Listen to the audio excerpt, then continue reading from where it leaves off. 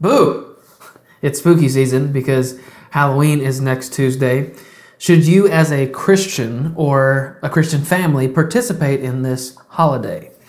Are critics too harsh? We'll take a look at some history and, of course, God's Word for the best perspective. Also, in regard to Israel, we'll talk about hostages, U.S. troops under attack, and what the Pope thinks about the war. Plus, we've got trans musicians at the Dove Awards, a nun tackles a protester, and the Republicans finally have a speaker. No, that's not a setup for a joke. Locally, there's an election in 2 weeks in Knoxville, and you will literally be stunned about a Tennessee high school allowing a potential shooter to come to class. We've got a lot to talk about. I'm Blake Watson, and this is We the Free.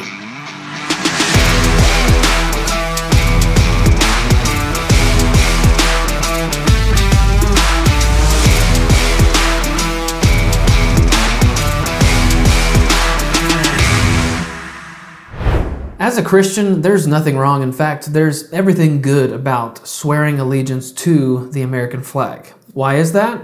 Because of the virtues of which the flag flies. It speaks to our providential founding and has been for nearly 200 years a symbol of freedom to those who seek it.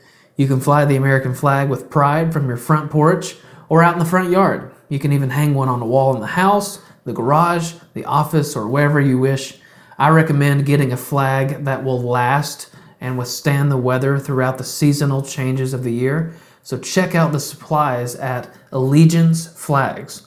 Check the link in the show notes or head over to WeTheFreeShow.com for more. Military and first responders get 10% off all orders. Is there really anything wrong with getting the kids dressed up to visit a stranger's house to get candy from them, or to spend the season watching spooky movies, or to sit around with the kids telling scary ghost stories? Well, for the Christian, the answer is maybe. But maybe is the answer for reasons other than Halloween's pagan roots. That we'll get to the history of Halloween in just a moment. In Peter's first letter to the church, he said this to the Christians: "As obedient children, do not be conformed to the former lusts which were yours in your ignorance, but like the Holy One who called you, be holy yourselves also in all your behavior, because it is written, you shall be holy, for I am holy." We've talked about this scripture before, but Peter is simply reminding these Christians, and God wants you to know today, that children of God, Christians, must not slip back into their old ways of satisfying the flesh, which we did before we knew the Lord. But instead, now we must be holy in everything we do, because the one who calls us to holiness is holy himself. At the end of verse 16, Peter quotes an Old Testament phrase, which is uttered 3 times by the Lord: "You shall be holy, for I am holy." Now, the words used for the word holy in the Greek and the Hebrew mean the exact same thing: sacred. And God said it 4 times, actually, in the Old Testament and once in the New Testament. And it basically means, in other words, I am holy and I want you to be like me. As opposed to what? Well, the first 5 books of the Old Testament, generally referred to as the Mosaic Law, are jam-packed with instructions from God to the Hebrew people to make them a holy nation. There's further clarity given to the purpose of their holiness in Leviticus 20:26, in which God says, "Thus you are to be holy to me, for I the Lord am holy, and I have set you apart from the peoples to be mine."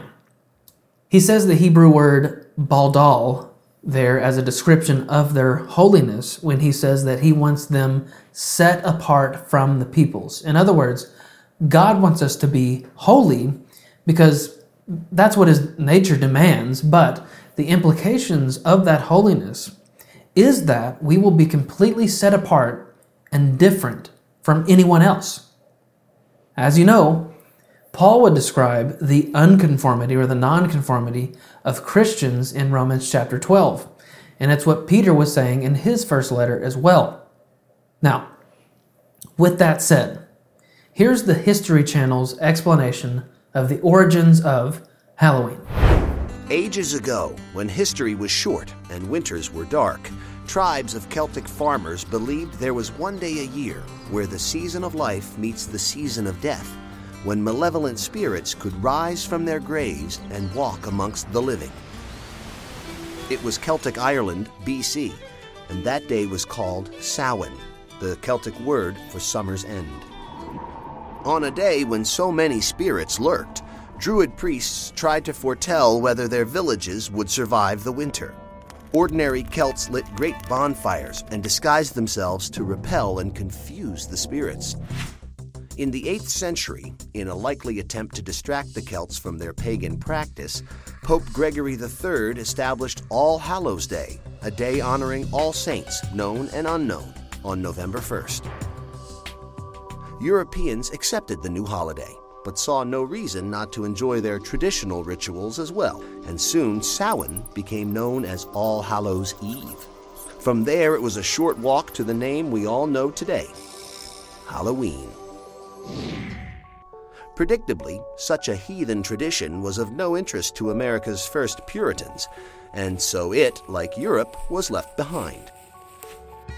Until the mid-19th century, when a potato famine drove over 1 million starving Irish and their folklore across the Atlantic and into America's port cities.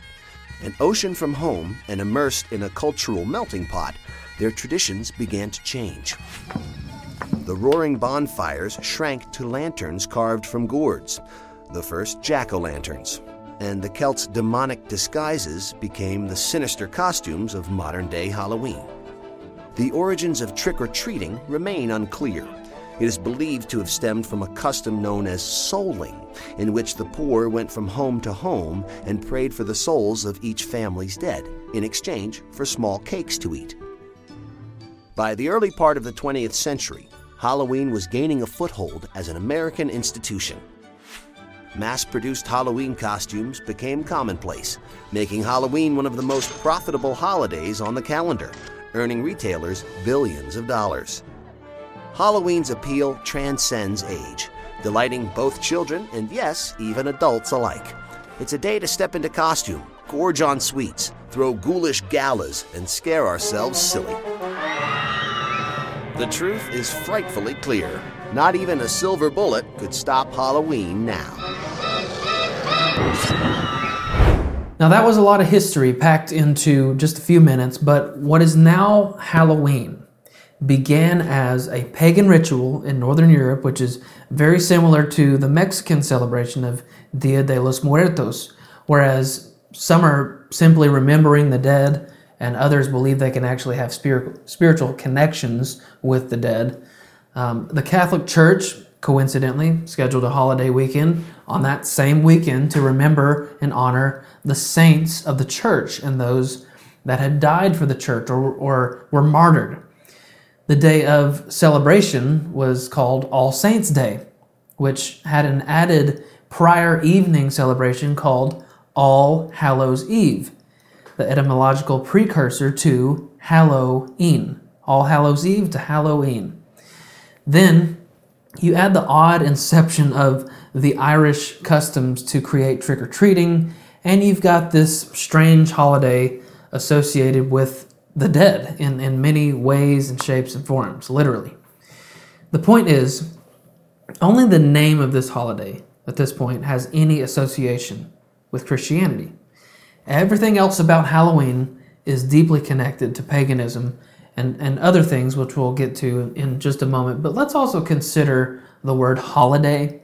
The word holiday comes from the Old English meaning holy day. And that's what it meant for a while in its original form. So the question is Halloween a holy day?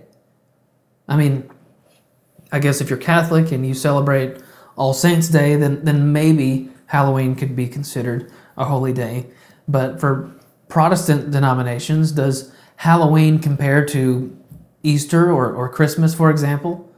two dates or celebrations which are very obviously holy days? Well, just think about what Halloween is in 2023. A professor at Northeastern University in Boston, James Allen Fox, he says, the evening violent crime count on October 31st is about 50% higher than on any other date during the year, and twice the daily average. He also said the most popular hours for gathering Snickers and Junior Mints around the neighborhood are apparently also the prime time for violent crime. So that research concluded that Halloween is the most violent day of the year in the United States. Why is that?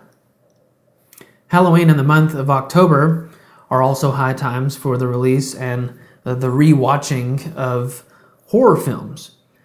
I mean, the very purpose of the genre is to scare you or to horrify you, and that's why these movies depict nothing but violence, murder, demonic possessions, evil spirits, and death. And just to recount some of the current and modern Halloween classics, the movie it's about a demonic clown who's intent on murdering children. The Exorcist and the other related films demonstrate a fascination with demonic spirits and possession. And there are plenty of other movies that fixate on that same fascination. Annabelle, The Ring, The Grudge, Paranormal Activity, The Conjuring, The Nun, etc. You've also got the monstrous killer movies like Halloween and Nightmare on Elm Street, the movie Saw. And this just plays off and speaks to the imagery and characterizations associated with Halloween. It's not just because of the movies or the old scary stories. I mean, think about the decorations and the costuming, as you just saw in the History Channel piece. Parents dress their kids up, and they dress up as ghosts, the dead, zombies, mummies, skeletons, Frankenstein's monster, demons, the devil, witches, vampires, werewolves, etc. But a Christian parent might say, well, we don't dress our kids up in these evil costumes. Yeah, but you'll subject them to others who do. And in doing so, you're trivializing and normalizing things that are evil. Now, before you get mad at me and unsubscribe from my channel, hear me out. Or better yet, let's hear the Word of God. 1 Thessalonians 5:22 very simply says, abstain from every form of evil. The word translated evil, poneros, means toilsome or bad, and it's a derivation from the word ponos, which means pain. So when Paul talks about this evil, it's also as if he's instructing us to avoid evil and the pain that comes with it. When Paul says the word apeko, which was translated to abstain, that Greek word means to be distant. And then in that same verse, there's also the Greek word eidos, which depending on your translation could say the word form or the word appearance. But the Greek clearly denotes external physical appearance, what can literally be seen. Leon Morris specifies the meaning here to be evil which can be seen and not that which appears to be evil. Paul Hibert paraphrased Paul's command saying, they are to shun evil in whatever form or appearance it may present itself. That means Christians are to stay away from or distance themselves from things which are literally evil, and visibly so. Now, this poses an important question. What constitutes evil? Evil doesn't, specifically mean things that have come directly from Satan himself, but just anything that is not good. And there are only things that are good or evil. There is really no middle option. Things are either life or death, dark or light, black or white. In fact, there isn't much in life at all that is eternally insignificant, because you exist as both a temporary physical being, and you also exist as an eternal spiritual being. Everything has eternal implications. The prior verse says to examine everything carefully. Hold fast to that which is good. The literal translation of that verse says, all things, however, test. To the good, hold fast. Now, this shows us we're to carefully examine and scrutinize everything in our Christian lives. The word good from the Greek word kalos means beautiful, good, noble, and honorable. And when you combine these things with what we've discovered about holiness earlier, that gives us a pretty clear definition of evil. It's the opposite of good. It is the opposite of holiness. It is the opposite of God, who is light, life, joy, peace, gentleness, self-control, and goodness. So evil is everything that is darkness, death, hatred, violence, anarchy, badness, and everything worldly, secular, and pagan. There is no middle ground. So what are you as a Christian or Christian parent supposed to do on Halloween? Again, it depends, because here's the thing. Halloween can be the celebration of and the normalization of evil. If you go trick-or-treating or you watch scary movies, you're likely participating in the pagan holiday, trivializing, minimizing, and normalizing evil for your kids or yourself. However, if your church, for example, does something like a trunk or treat, that's avoiding the appearance of evil. Jesus told his disciples they needed to be wise as serpents and innocent as doves. So you've got to be smart about what you subject your soul to, and obviously as a parent, that's your greatest responsibility. The movie The Usual Suspects uses this adapted line from Charles Baudelaire, which is, "The greatest trick the devil ever pulled was convincing the world he didn't exist." Similarly, in the book Screwtape Letters, C.S. Lewis created these fictional demons writing letters to each other, Screwtape and Wormwood, about their efforts to destroy a Christian. Wormwood has asked Screwtape about making his presence known to the subject, to the man.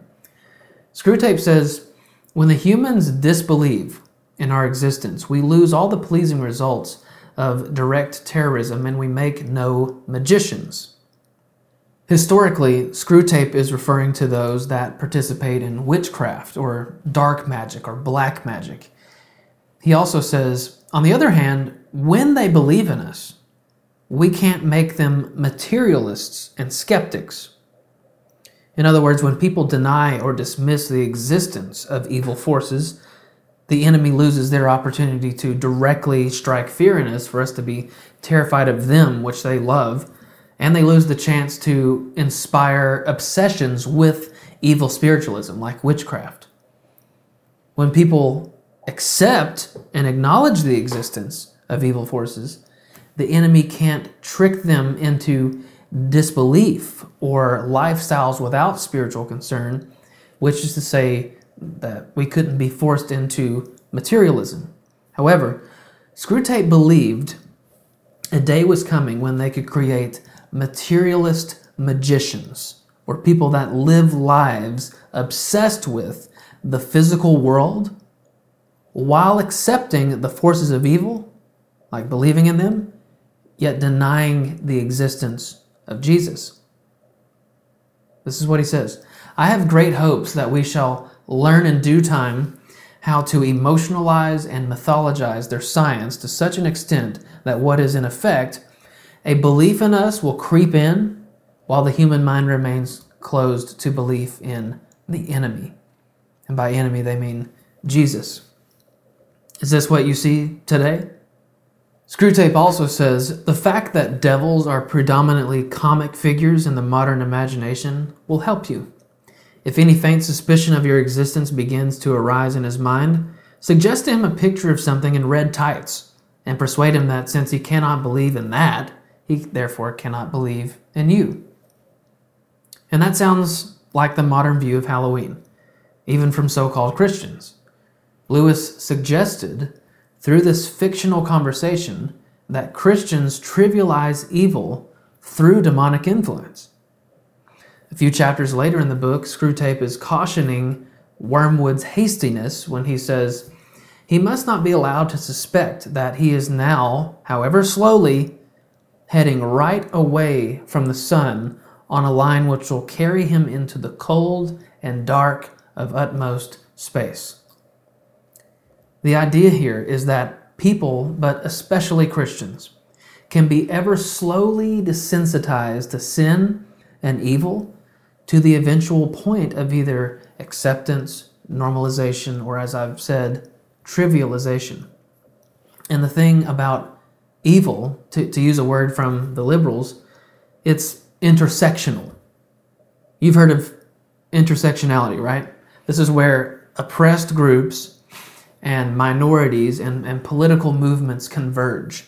As an example, the White House press secretary, Karine Jean-Pierre, is a black, lesbian woman. 3 minority classifications at an ideological crossroads or an intersection. They are distinct and yet they're connected. My wife and kids and I used to live in a suburban area, and there was one house on the end of the street who, in October for Halloween, would go all out in decorations.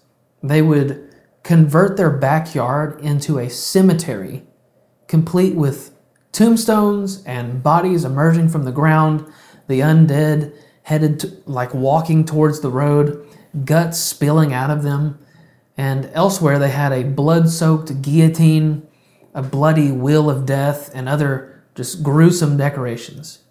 So all of these terribly evil things in October, and then for the rest of the year, the house was decorated with pride flags and sexual ideology slogans, especially in the month of June.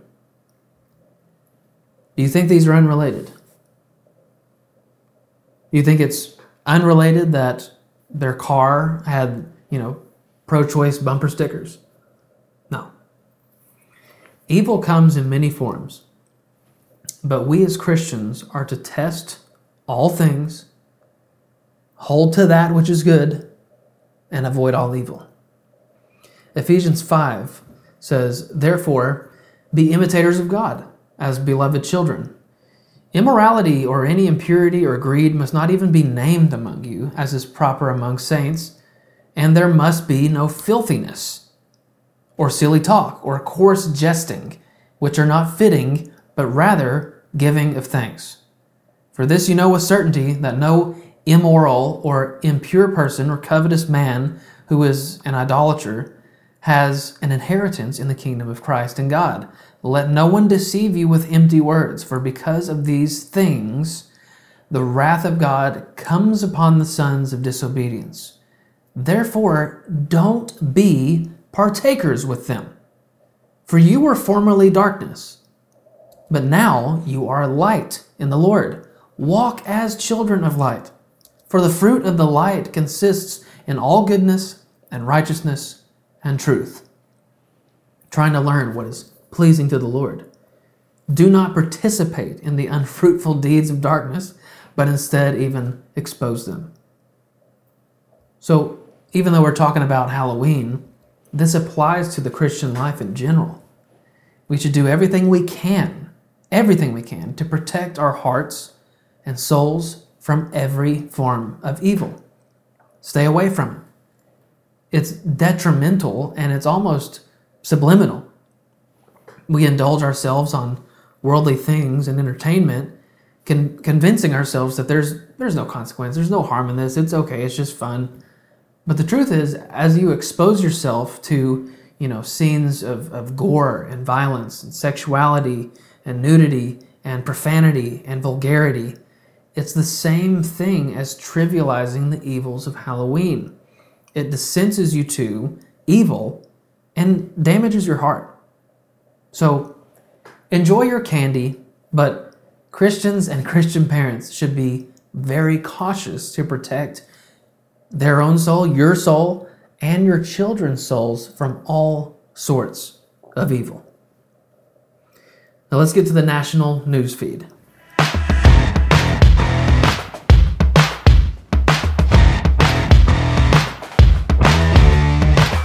The last few weeks, I've departed from our usual format to do special episodes devoted to single topics. I did an entire hour on immigration and the explanation of what's happening at the southern border, an hour and a half on Israel and Palestine, explaining the entire history and the real motives behind both sides, including the biblical perspective on war and killing and self-defense, and another hour on LGBTQ plus Christianity, which quickly became the most popular episode thus far. I really recommend you go listen to or watch those episodes because they will help you be the salt and light that the world and the church desperately need right now. But today we're back to our normal format, so let's talk about the most important stories in the national spotlight. For an update on Israel, probably the most important thing is that 4 hostages out of over 220 have been released by Hamas. Now, if you're like me, you probably were confused by this at first because you're wondering, why would they give away their leverage?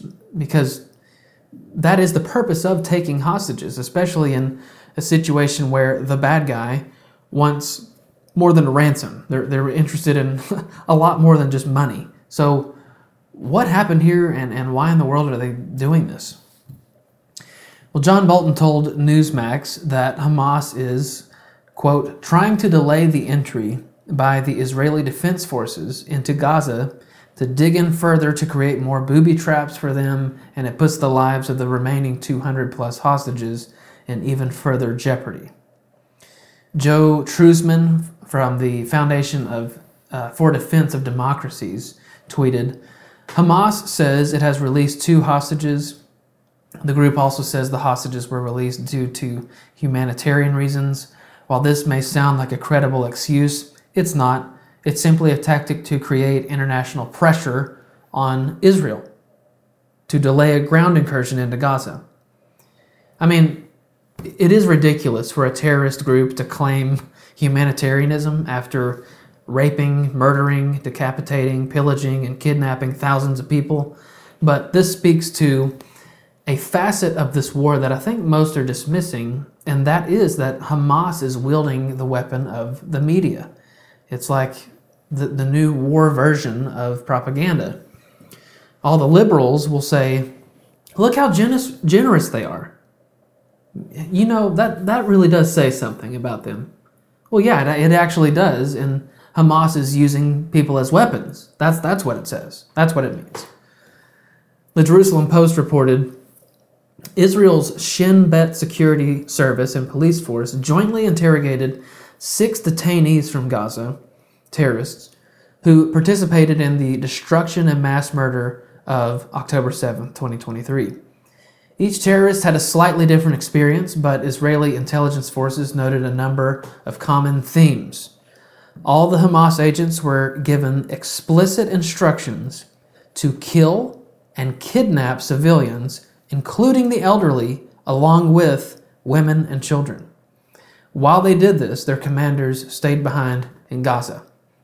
In other words, it's absolutely clear that Hamas planned all along to take hostages in order to use people as weapons against Israel, as they've done for years, placing their military bases or their weapon systems right next to where people are, schools and hospitals and communities.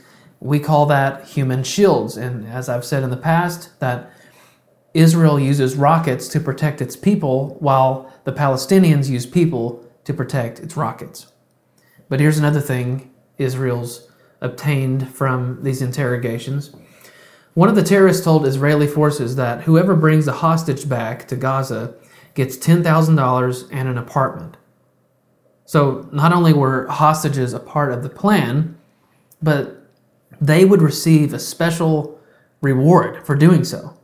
And again, it would just depress you to follow the money from the United States to Iran to Hamas. So just do yourself a favor and don't do that today. But in other Middle East news, have you heard that U.S. forces have been attacked 7 times in the last week?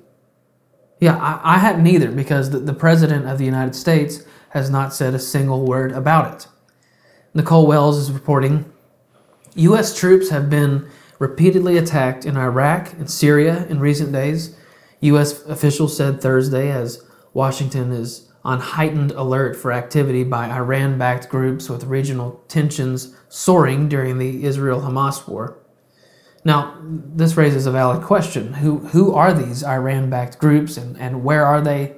Well, there are several Islamic terrorist groups which Iran uses as like proxy militias to do some of their bidding. And they're all over the place, in Syria, in Iraq, in Yemen, in Lebanon, and you guessed it, in Palestinian territories. With tensions spiking in the Middle East, U.S. forces in the region are facing increasing threats as a Navy warship shot down missiles appearing to head toward Israel on Thursday, and American bases in Iraq and Syria were repeatedly targeted by drone attacks. This morning, rising tensions after a U.S. Navy destroyer shot down 3 cruise missiles and several drones launched by Iranian-backed Houthi rebels in Yemen. For the first time, the U.S. taking military action to defend Israel. The Pentagon saying the missiles were launched from Yemen northward, potentially towards Israel. We cannot say for certain what these missiles and drones were targeting, but they were launched from Yemen, heading north along the Red Sea, potentially towards targets in Israel.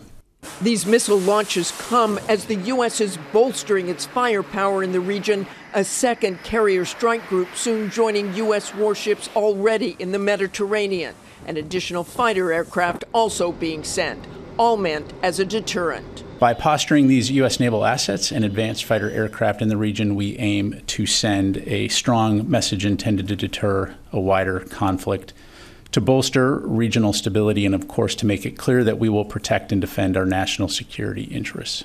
The Houthi rebel leader had just warned the U.S. last week against intervening in the Hamas-Israeli conflict, threatening missile and drone strikes. Later Thursday, a U.S. official said there had been an attack near Baghdad's airport, where U.S. forces are hosted. An array of other drone attacks over the past 3 days did target U.S. bases, including one in southern Syria on Thursday that caused minor injuries. Since Tuesday, militants have launched at least 4 drone attacks on U.S. military installations in Iraq and Syria, where U.S. troops train local defense forces and support the mission to counter the Islamic State group. The most recent drone attack was Thursday at Al-Assad Air Base in western Iraq. The Islamic Resistance in Iraq posted a statement claiming responsibility for the attack, saying they had fired a salvo of rockets at the base and, quote, they hit their targets directly and precisely. Also Thursday, the Al-Tanf garrison in southeastern Syria was struck by drones. U.S. troops have maintained a presence at the base for a number of years to train Syrian allies and monitor Islamic State militant activity. Now, there's obviously no mistake that this is a direct response to American involvement and in support of Israel, even though we're hated almost equally. I mean, Americans are almost viewed as repugnant as Jews are to these Arab nations and these jihadist groups, not only because we support Israel, but because we're still known to the world for our Judeo-Christian values and foundational beliefs. That should tell you something about the liberals who are trying their darndest to revolutionize our culture. Have you heard what amazing, profound, and revelatory statements the Pope issued on the Israel and Palestine war? This is what he said. Once again, my thoughts go to what is happening in Israel and Palestine. I'm very concerned and saddened. I pray for and am close to all those who are suffering, the hostages, the injured, the victims, and their families. I think of the grave humanitarian situation in Gaza and am saddened that the Anglican hospital and the Greek Orthodox parish have also been hit in recent days. I renew my appeal for spaces to be opened, for humanitarian aid to continue to arrive, and for hostages to be freed. Anything radical so far? No? Okay, let's keep going. War. Every war in the world, I am also thinking of the martyred Ukraine, is a defeat. War is always a defeat. It is the destruction of human fraternity. Brothers, stop. Stop. Well, that's it. And this is one of the central problems that I have with the Catholic Church at the moment. This man should not be your leader. He's not a holy father in the least, especially with some of the other stances he's taken lately. But in this short statement, he refers to the humanitarian situation in Gaza. How about the grave humanitarian situation in Israel, which these Gazans caused? He's sad about some churches that were destroyed by Israel, but what about the 1,000 plus dead Israelis who were brutally murdered? How about that?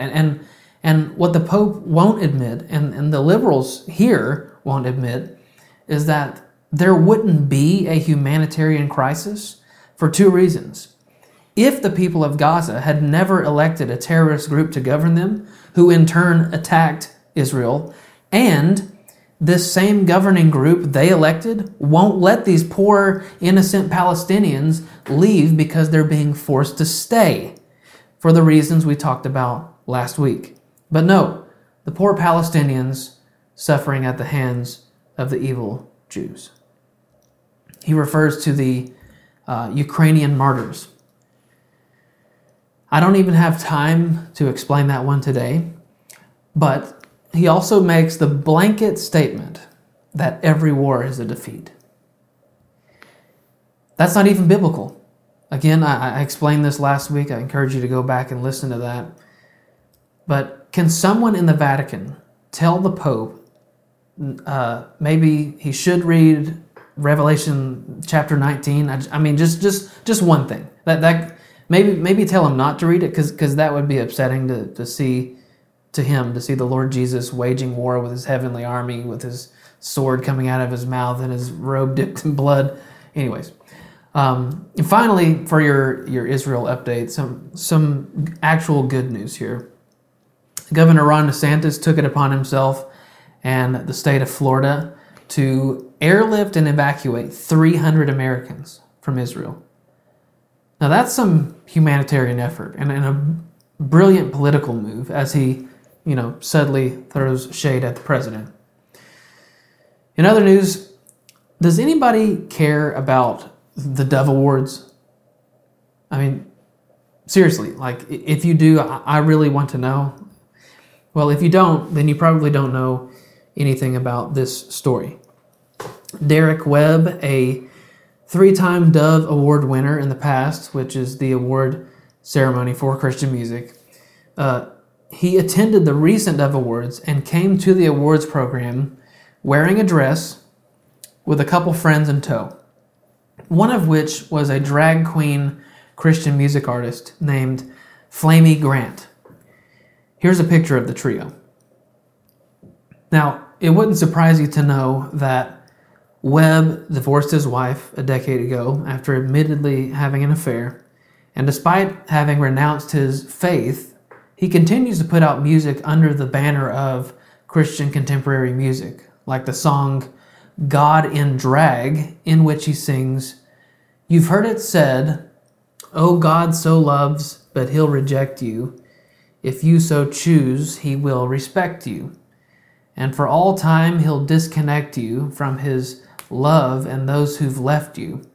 and in the skies live on without you, while the devil's flames surround you, in that place that he designed to, for eternity, remind you of the choice that's now behind you. Either way, I bet you'll break a sweat.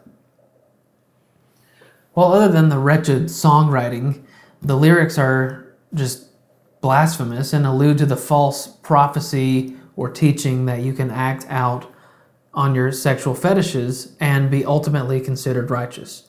Again, I spent an entire hour on this last week, but just to be clear, that is what drag is. Men wearing woman face, dressing up like hideous Halloween characters or ghastly caricatures of women because they're sexually aroused by the images of and the thoughts of themselves as the opposite sex. That's what it is. And in recent times, they're also aroused by performing in their costumes in front of little kids. Flamey Grant, whose actual name is Matthew Blake, says, "Flamey is how I free myself, and it's turned out how I connect with other people who need a little liberation.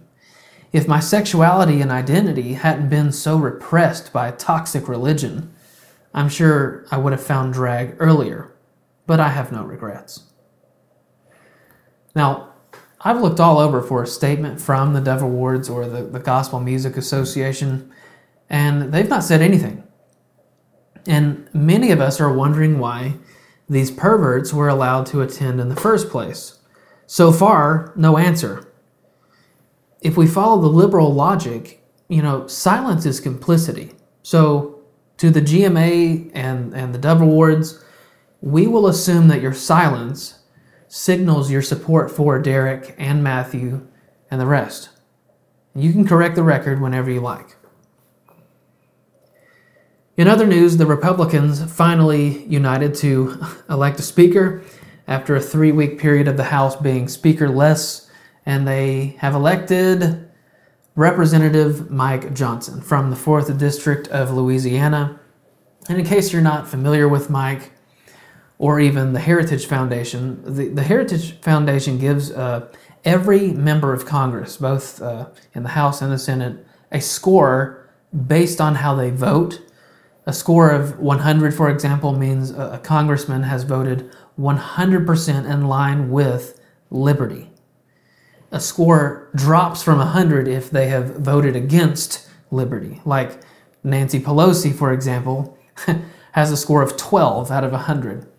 Well, Mike Johnson has a lifetime score of 90%, which is really good. So this is great news. He is apparently a Christian man, and he is very confrontational to the liberals. And President Trump also thought it was good news. Here's what he had to say. "Congratulations to Representative Mike Johnson. He will be a great speaker. Make America great again." So Trump is clearly excited, and Mike Johnson himself tweeted the following. "It is the honor of a lifetime to have been elected the 56th Speaker of the House. Thank you to my colleagues, friends, staff, and family for the unmatched support throughout this process. It has been an arduous few weeks and a reminder that the House is as complicated and diverse as the people we represent. The urgency of this moment demands bold, decisive action to restore trust, advance our legislative priorities, and demonstrate good governance. Our House Republican Conference is united and eager to work. As Speaker, I will ensure the House delivers results and inspires change for the American people. We will restore trust in this body. We will advance a comprehensive conservative policy agenda, combat the harmful policies of the Biden administration, and support our allies abroad. And we will restore sanity to a government desperately in need of it. Let's get back to work." Now, why did it take 3 weeks, and why did we go through so many names and people? Well, you've just witnessed the kind of the underbelly of politics, and it's the underbelly that you usually don't get to see just out in the open. But in this situation, you're seeing it and no one's really explaining it, so I will. Long story short, there's a bunch of deal making going on, and there's a bunch of deal breaking or outright refusals to make deals. I mean, for example, Jim Jordan could not get the vote of about 20 Republicans. Well, that's because Jordan wouldn't make a deal with those 20 people. Congressman number 1 says, Jim, I'm not going to vote for you unless you do this for me. And then Congresswoman number 2 says, Jim, the only way I'll vote for you is if you scratch my back. And then Congressman 3 says, Mr. Jordan, there's no way I'm going to make you speaker if you don't grease my palms. And Jordan, being one of the most principled men in Washington, D.C., says, no thanks, and drops out after 3 failed votes. I mean, if you just think back to earlier this year, this is why it took McCarthy 14 separate votes to become the speaker. He had to compromise and make deals and scratch backs and make promises and commitments. And then after 14 attempts, he finally became speaker. And then he was removed when he broke one of those promises. He didn't keep one of those deals. So the establishment Republicans are not wanting to settle until they get someone that they think they can manipulate and abuse and wield. But it's impossible to know if that's the case with Mike Johnson yet. But we shall see soon enough. Now, have you all seen the clip of a French nun tackling a climate protester? Cue the Monday Night Football music.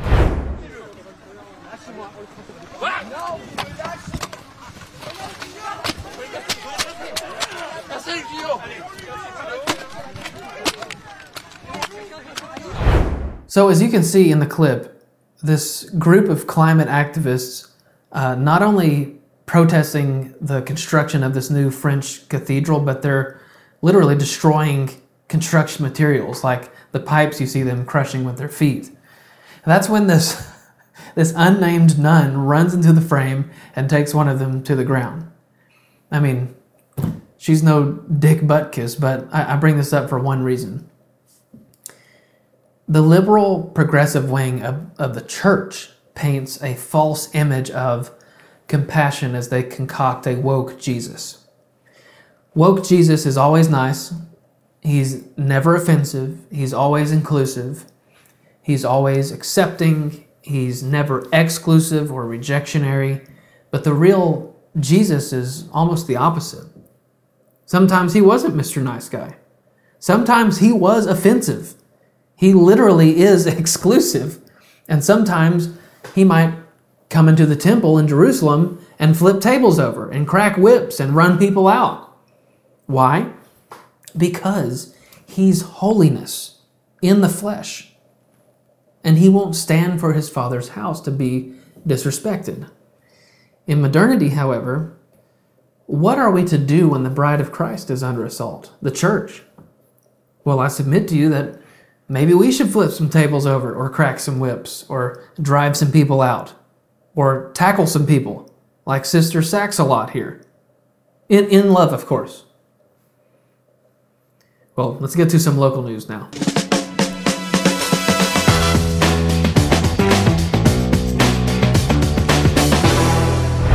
You probably need some roof repairs. If you feel that water dripping every time it rains or those shingles are starting to look kind of bad, the sooner you act, the better. So call my friends over at Turner Exteriors for an estimate on your roof today. If you tell them Blake sent you, they'll give you $500 off your new roof. Now, I know the guys and gals over at Turner Exteriors. They do amazing work. You will love the new life they bring to your home. First, for some Knoxville news, I reported 2 months ago in the Knoxville primary elections who the options were for Knoxvillians for mayor, 3 city council seats, and 1 municipal judgeship. Because of the local election rules, if anyone gets more than 50% of the primary votes, they're automatically the winner, not needing to even compete in the general election this November. If someone did not reach more than 50% of the votes, the top 2 contenders advanced to the general election on Tuesday, November 7th. I also reported shortly afterward the results of the primaries. The mayoral race was decided as incumbent mayor India Kincannon was reelected. Lynn Fugate also won the primary, but this was due to the unfortunate circumstance of Cameron Brooks passing away. But the remainder of the offices have yet to be decided until in about 2 weeks, November 7th. So with the election less than 2 weeks away, I encourage you to go back and listen to or watch our very first episode in which I described each of these candidates. But for time's sake, I'll simply tell you who the best option is, who the best options are for the Christian. For City Council seat B, you should vote for R. Bentley Marlowe. For City Council seat C, vote for Tim Hill. And for municipal judge, it's really a toss-up between Judge Rawson and Tyler Cavanis. This was a total surprise, but I would encourage you to re-elect Judge Rawson. He's been in this position for almost 30 years, and I think he should stay. There was also just one thing I really didn't like on Tyler's website, and that was this sort of like virtue signaling and his invoking of George Floyd. Now, in case you didn't hear in the news this week, there's even more autopsy evidence clearly showing that George Floyd was not murdered or choked to death. But in fact, it was an overdose of fentanyl. So if Tyler wants to redact that information from his website, remove it, he can. But regardless, I think you should vote for Judge Rawson. Now, scaling out to a broader Tennessee, here's a report from Luke Rosiak over at the Daily Wire. The headline reads, Tennessee school put would-be shooter in classroom, told parents to become left-wing activists if they objected. Then Luke's subheading reads, parents say school district falsely blamed state lawmakers and directed them to become activists at the state capitol where a gun restrictions debate was going on. So here's what Luke reported. Just months after 3 children were slaughtered at a Christian school in the state's capital, a Tennessee public school district returned a student to the classroom who last year threatened to shoot up his school, putting him in close quarters with students who had testified against him in court. 9th graders at Giles County High School in a rural community about an hour south of Nashville showed up for the new school year this August to find that the boy who 16 months prior was arrested for his plan to shoot up their middle school had rejoined them in high school. About 7 of them had testified against him in court last year, detailing how he had a list of students he intended to kill, had a date picked out, and was running drills to practice the act. Now he was back, and they believed had an additional motive for carnage. And by that, they mean that these students had testified against him. So that means when this kid was a 7th grader, he made plans, made a hit list, and threatened to shoot up his middle school. He's removed from that school, but 16 months later, he rejoins those same students at a different school, this time as a freshman in high school. Now, why on earth would a school district do something so imbecilic?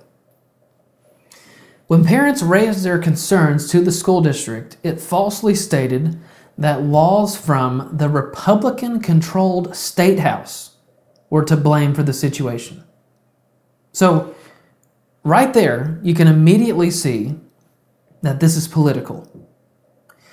When the parents raise their concerns, they're told it's because of the Republican state legislators.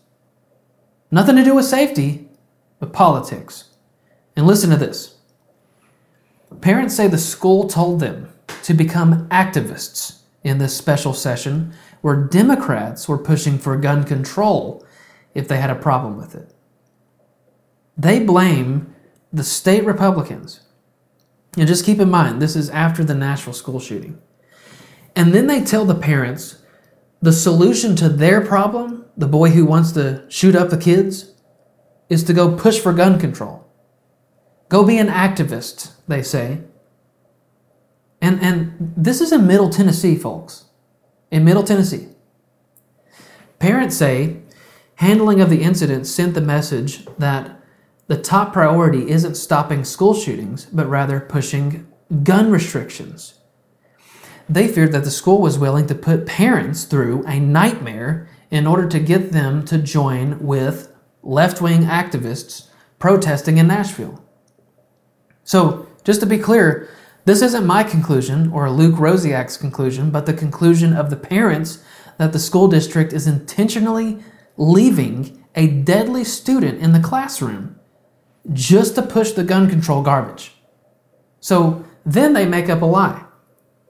The school system won't explain why it apparently failed, with the district saying the high school wasn't aware of the student's recent disciplinary record. So we're supposed to believe that the high school they just didn't know. They just didn't know anything about a kid who, threatened and listed and planned and practiced shooting up his middle school. I doubt it.